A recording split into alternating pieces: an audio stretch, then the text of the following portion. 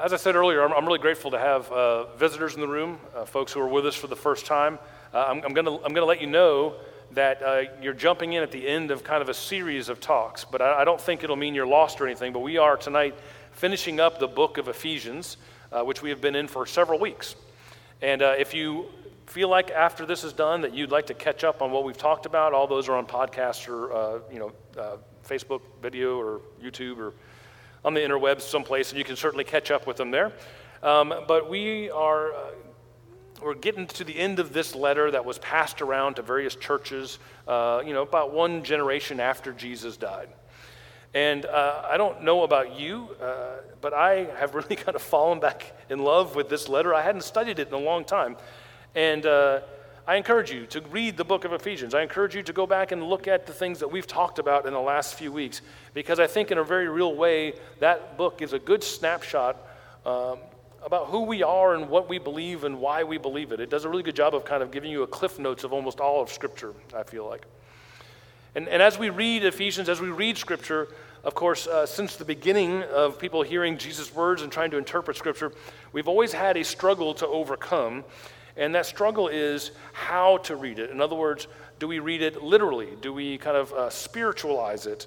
How do you read certain parts of Scripture? And even in Scripture itself, when Jesus is still around, you see this problem. The Gospel of John has it all over the place. Almost everyone he talks to takes it the wrong way, whatever he's saying, right? He's meeting the woman at the well for the first time. And there's all the scenario around that with being a Samaritan woman at a well and him being a Jewish male and them being by themselves and all the weirdness that surrounded it. When he says to her something about getting living water, she takes him literally, right? And living, in her defense, living meant running in their language. So she thinks he means running water at the bottom of the well, and she's like, where's your bucket? How are you going to get this water? What's going on? And we look at him and go, oh, come on, he's not being literal there. You're supposed to spiritualize it a little bit, right? But it's not just her. It's not just because she's a female who doesn't understand and wasn't educated back in those days, so she just doesn't get it. Because even Nicodemus, who's a highly trained religious man, comes to see Jesus, and Jesus begins to talk to him about the Holy Spirit, and begins to talk to him about being born again. And roughly translated, Nicodemus says, ew, how's that going to work? It's going to be weird for me and uncomfortable for my mother. And Jesus has to basically explain why you don't take that literally. He means it spiritually. He gets a group of people later on and begins to tell them to eat his flesh and drink his blood. And that's offensive for a lot of obvious reasons to people because they're taking it literally. And it's hard to know how to do those things in Scripture. When do you take it literally? When do you kind of spiritualize it, right? All these intended images that are supposed to be transcendent become nonsense when they're literalized. And you see that a lot in Scripture. But I think we actually have the opposite problem today. Today I would argue that we often try to spiritualize that which is meant to be taken literally. The best way to get around some of the things that Jesus told us to do or said about us that is uncomfortable is just to kind of make them so spiritualized they don't have any real effect on our lives anymore, right? And then we can kind of go on with our lives as usual.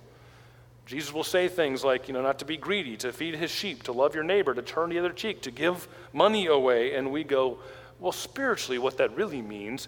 And we do that because I don't want to actually do any of those things, right? So I spiritualize what is intended to be literal, and I literalize sometimes stuff that's intended to be spiritual. And today we're going to talk about, we're honestly going to mostly talk about a single verse out of Ephesians 6, 10 through 20. And I believe that single verse, if we take it literally, which I believe it's intended to be taken literally, I think changes everything. If we took it literally across the board as Christians, everyone who kind of puts their name under that banner, particularly in our culture, in our country right now, it would fundamentally change us, change what we are known for, how we engage with the world around us. And I think it really nicely sums up everything else we've talked about in the last few weeks. So let's go ahead and look at the verses again. I heard Jake read it beautifully earlier, and I will do my best now. And that's Ephesians chapter 6, verses 10 through 20 says this. Finally, be strong in the Lord and in his mighty power. Put on the full armor of God so that you can take your stand against the devil's schemes. For our struggle is not against flesh and blood, but against the rulers, against the authorities and the powers of this dark world, and against the spiritual forces of evil in the heavenly realms. The other term you'll see in other translations is the powers and principalities. You may have heard that phrase before. 13, therefore put on the full armor of God so that when the day of evil comes, you may be able to stand your ground, and after you have done everything, to stand. Stand firm then, with the belt of truth buckled around your waist, with the breastplate of righteousness in place, and with your feet fitted with the readiness that comes from the gospel of peace. In addition to all this, take up the shield of faith, with which you can extinguish all the flaming arrows of the evil one. Take the helmet of salvation and the sword of the Spirit, which is the word of God. And pray in the Spirit on all occasions with all kinds of prayers and requests. With this in mind, be alert and always keep on praying for all the Lord's people. Pray also for me, that whenever I speak words given to me, I will fearlessly make known the mystery of the gospel, for which I am an ambassador in chains. Pray that I may declare it fearlessly as I should. There's a lot there, and there's a lot of spiritualized language. We're not actually supposed to put on physical armor and carry a physical sword and all this. There's a lot of spiritualizing there, but there's something said that I think we are meant to take literally, and I think we should take some time to consider. It says, quote, "For our struggle is not against flesh and blood." The Common English Bible, which is a more modern translation, I really like, and every once in a while I like to get a new translation every couple of years just to reread things and kind of see them in a new light. I highly recommend it. That translation reads, "We aren't fighting against human enemies." Our struggle is not against flesh and blood. We are not fighting against human enemies. So I want to say that again, and I want us to take that literally and unpack that for a moment. Let that sink in. We are not fighting flesh and blood. We have no human enemies. Our enemies are powers and structures and principalities and those things that exercise authority over humanity that potentially hurt or help humanity. But if something is made of flesh and blood, and most humans are, they are not your enemy. We do not fight flesh and blood. We have no human enemies. It sounds weird for me to say it, just like it sounds weird for you to hear it. And it would be a massive understatement to say that I am not very good at literally practicing this principle. In fact, it would be more honest to say, and more accurate, that I'm mostly actively working against it on a day-to-day basis.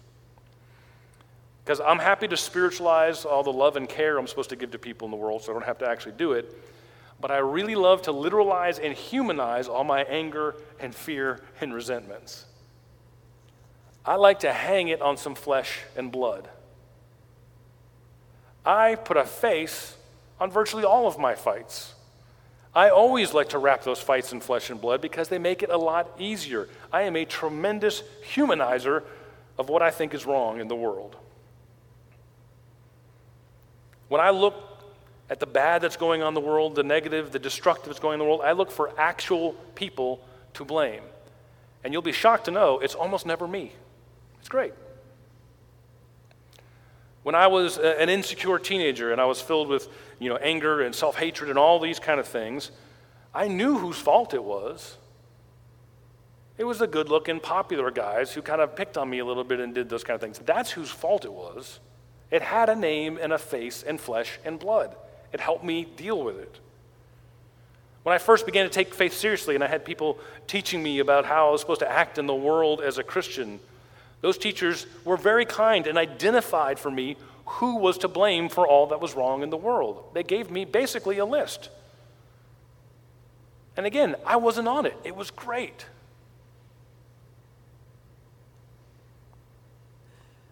Recently, it was a little too vague for me to be mad at cancer. So I imagine confronting the doctor that didn't listen when my mom said something's not right a few years ago, right? Because that gave me someone to be angry at. I like to put flesh and blood on what's wrong with me and the world around me. I humanize those things. I'm so good at it, I realized recently that I'm preemptively setting that up right now in the pandemic age. You guys probably haven't heard, but people are angry at each other over the pandemic, right? And how people are handling it, what they're doing and not doing. Are they getting shots and not getting shots, mask, not mask, the whole 9 yards, right? Everyone's angry at each other about it. And understandably, it's difficult and hard and angry. I get it. But as in most scenarios, I've been the hero so far. I've done what you're supposed to do. I've gotten what I'm supposed to get. I've handled myself the way I'm supposed to. I've been a part of the solution, not the problem. Glory be to Mike. And as this next wave started to come up, and then my kind of fear started to come up again, and just as I was starting to feel safe again, I started to preemptively figure out who was going to be to blame if something went the way I didn't want it to go. It's kind of like when you have a confrontation with someone and you don't think of the cool thing to say in the moment, and then like an hour later, and for the next, I don't know, depending on who you are, day, 3 weeks, you replay that scenario in your head again, and you think about all the cool things you should have said to that person and how you would have really shown them. And if I just ever get in that exact scenario again, I'm gonna verbally whoop that person because I got it all worked out. The imaginary fight that never happened that you always win. It's like that, except I'm doing it ahead of time. There's this version where I can imagine who I'm gonna go off on if someone I love gets sick because they weren't responsible the way I wanted them to be. I want flesh and blood for my fights. This week, as a tragedy unfolds in Afghanistan, everybody lines up to assign flesh and blood blame. I've heard it blamed squarely on Bush, Obama, Trump, Biden, private contractors, fill in the blank. Give me someone to hate for this. Because otherwise I might have to consider larger things like violence and my own need for exceptionalism and safety and what I do in those moments. I don't want to have to think about those things. Give me someone to fight. I want flesh and blood. This is how we are wired. Why do we do this? We do this because it feels so much better when we have a scapegoat for whatever scares or offends us. It's so much better to just have a scapegoat, right? I'm not sure if any of you have had a chance to read or study any of Rene Girard's writings. And there's several of you here who are, well, most of you in here are way smarter than me, and so some of you will probably correct me on something I don't get quite right. It's been a long time since I studied it. But I tried to refresh on his writings and on mimetic theory, which is what he's known for. And basically he went back and looked at kind of the way humans organize themselves and the way they, what they want in the world and how they get along and don't get along, and kind of studied these things. And he talked about people decide what they want based on mimicking other people. We learn what we want based on watching other people. And you see that with a kid, right? Put a couple kids in a room with a bunch of toys, and the only toy this kid wants to play with is whatever toy that kid has, right? And we all basically are just adult versions of that in some way. Which explains why totally different cultures and groups of people have totally different value systems that only make sense to them. But then he also gets into this idea of how is it that we stay together when all of us are kind of competing for the same things and we want the same things and there's only a limited amount of those resources. How do we keep a group of people together? And that's when he starts talking about scapegoats. Girard spends a lot of time on the important role that these scapegoats play in a community. The best way to solve a collective problem in a community, one that might even threaten its survival, is to choose someone or something to place all the guilt upon. A scapegoat. This is from the Old Testament. They literally put all their sins on a goat and sent it off into the desert so that their sins would go away. Right? And so you pick this scapegoat, and then you send the scapegoat out from the community, or you just kill it, you sacrifice it, and then all of us have a common enemy, and we can all get along again and feel good about ourselves because we've got that scapegoat. We're not the problem. There's the problem, right? It's a way of removing what is wrong about us and what is wrong around us. And it's something it's built into you. You know how to do this. I wasn't the kid that was lowest on the totem pole growing up, but I certainly wasn't one of the cool kids either. So that means occasionally I got picked on. Not as bad as some other kids, but occasionally it happened. And I didn't really have many good self-defenses. And so I learned early, I had one technique. I wasn't thinking about it, it's just what I automatically did. One of the cool kids would look at me and start calling attention to me and start picking on me, and what did I do? I picked a scapegoat. I found someone around me that was a little lower on that totem pole than me, and I made a joke at their expense, turned the attention there, and then they started going after that person, and I was good. It just comes to us naturally. When I externalize whatever is wrong, when we all locate a common enemy, then we can remain friends. We're all good. Whatever keeps me from being culpable and gives me a tangible, guilty party to hate, some flesh and blood to be against and to fight. I love it. I want it. That makes me sleep better at night. At my most instinctual level, I want flesh and blood to stand against. I want someone else to blame. It's why I've had to almost completely get away from all kind of political commentary and cable news, because honestly, it just appeals to me too much. I get obsessed with it. I start listening to this or listening to that, and then all of a sudden I find myself doing it all the time. Because to be blunt, what we call news in this country now is just a well-oiled scapegoat machine. Depending on which channel you go to, some point left, some point right. But all of them just yell about those people that we can blame for everything that's wrong with everything. We'd all be fine if it weren't for those people. That is scapegoating. And functionally speaking, by the standards of Ephesians, this is anti-Christian. This is not something we, as people of faith, should ever be a part of. All of Christian theology and practice stands against scapegoating other human beings. In fact, the interesting thing about Girard is he was doing these studies of all these different people groups and stuff, and religious groups, and he ended up kind of coming to this new understanding of Christianity, because he said that the story of Christ completely upends this most common of narratives, right? Jesus is God, which means that God is qualified to name who the guilty person is, demand justice for them, punish them, send them out. And some Christian theology still works along those lines. But what Girard said is instead, Jesus, as the completely innocent party, the only one, volunteers as a scapegoat. Jesus allows the world to locate all of its sin, all of its violence, all of its anger, all of its injustice on him on the cross, and he bears it all while forgiving those who have done it to him. And in doing so, short-circuits the entire system. Right? In doing this, Christ sets about creating a new human reality. One body is the language from Ephesians that we looked at already. One body under one Lord, all his children. So that all the rules for how we conduct ourselves in this world fall under the command to love our neighbor as ourselves, which is functionally the opposite of scapegoating. Because I am called to love flesh and blood as though it is my flesh and blood. Because it is. We are one body. We are called to fight, but not in a literal, physical, violent way that inevitably harms the flesh and blood that is part of my body. No, our weapons of war are truth and justice and peace and prayer and God's word. We do not fight flesh and blood. People are not our enemies. Whatever dehumanizes them is.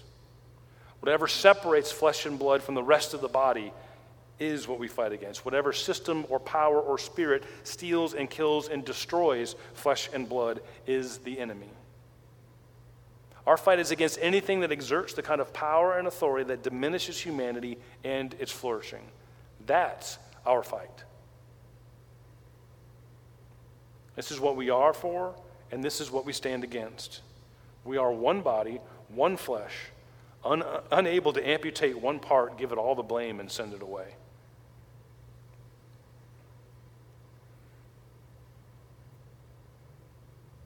We have no human enemy. How drastically different would our lives look if we actually believed this?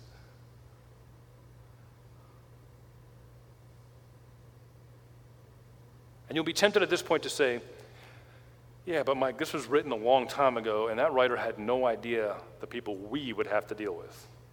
I mean, my gosh, have you seen them?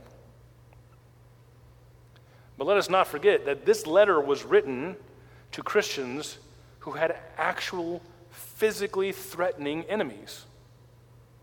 Now, we like to invent imaginary martyrs because we're very comfortable and we have it better than pretty much anyone in human history. And we like to feel like martyrs, so we talk about all the time how we're being attacked by this and that, right? They had actual oppression. They had actual risk. They had actual people exerting dehumanizing power over them. All of the disciples, all of the early Christians, none of them picked up a sword and ever fought anybody, and many of them were actual martyrs who shed their actual blood. They had far more on the line for this than we do. Yet the message still stayed the same. We don't have flesh and blood enemies. We don't fight people. We stand on truth and justice and peace and faith, all while offering prayers and petitions. We win or lose to the extent on which we stand firm in those things. Our job is to stand firm in those things. We don't win or lose based on whether or not they take our lives or we take theirs. Whether we're innocent and they're guilty or vice versa. If you are flesh and blood, then you are our flesh and blood. Christ's church is unflinchingly pro-human being. It is why nights like tonight we can commit and dedicate children even though we don't know how they're going to turn out. I'm sure Max is going to be great. But we don't wait around to see how he's going to vote. We don't wait around to see if we like his personality. We don't wait around for any of that stuff. Because honestly, it's besides the point. We're pro-Max.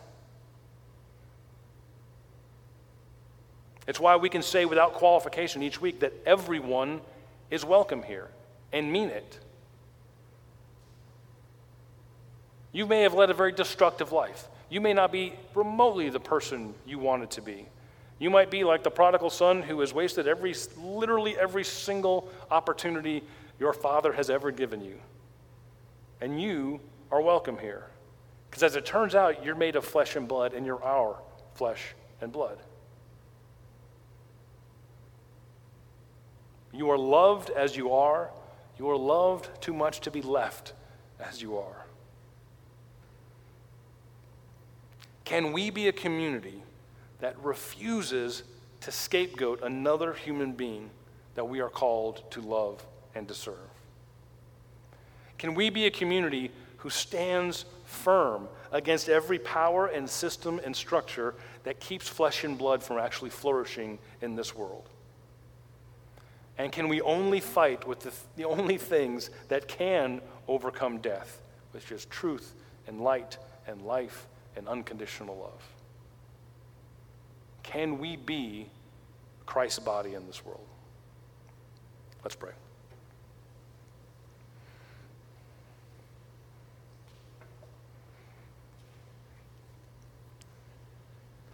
God, we are grateful.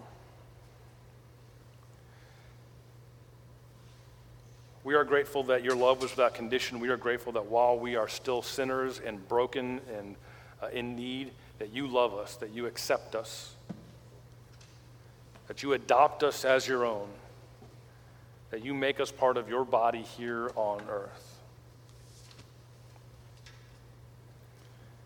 God, we confess that we don't even know how to operate in this world without making enemies of other flesh and blood.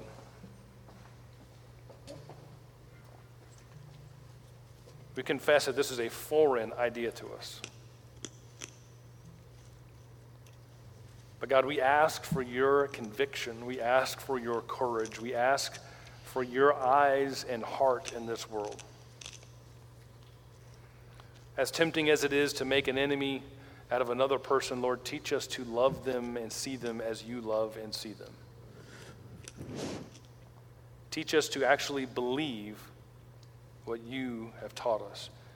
Allow us to take literally the things you are literally asking us to do. God, we love you. And we ask all these things in your name. Amen.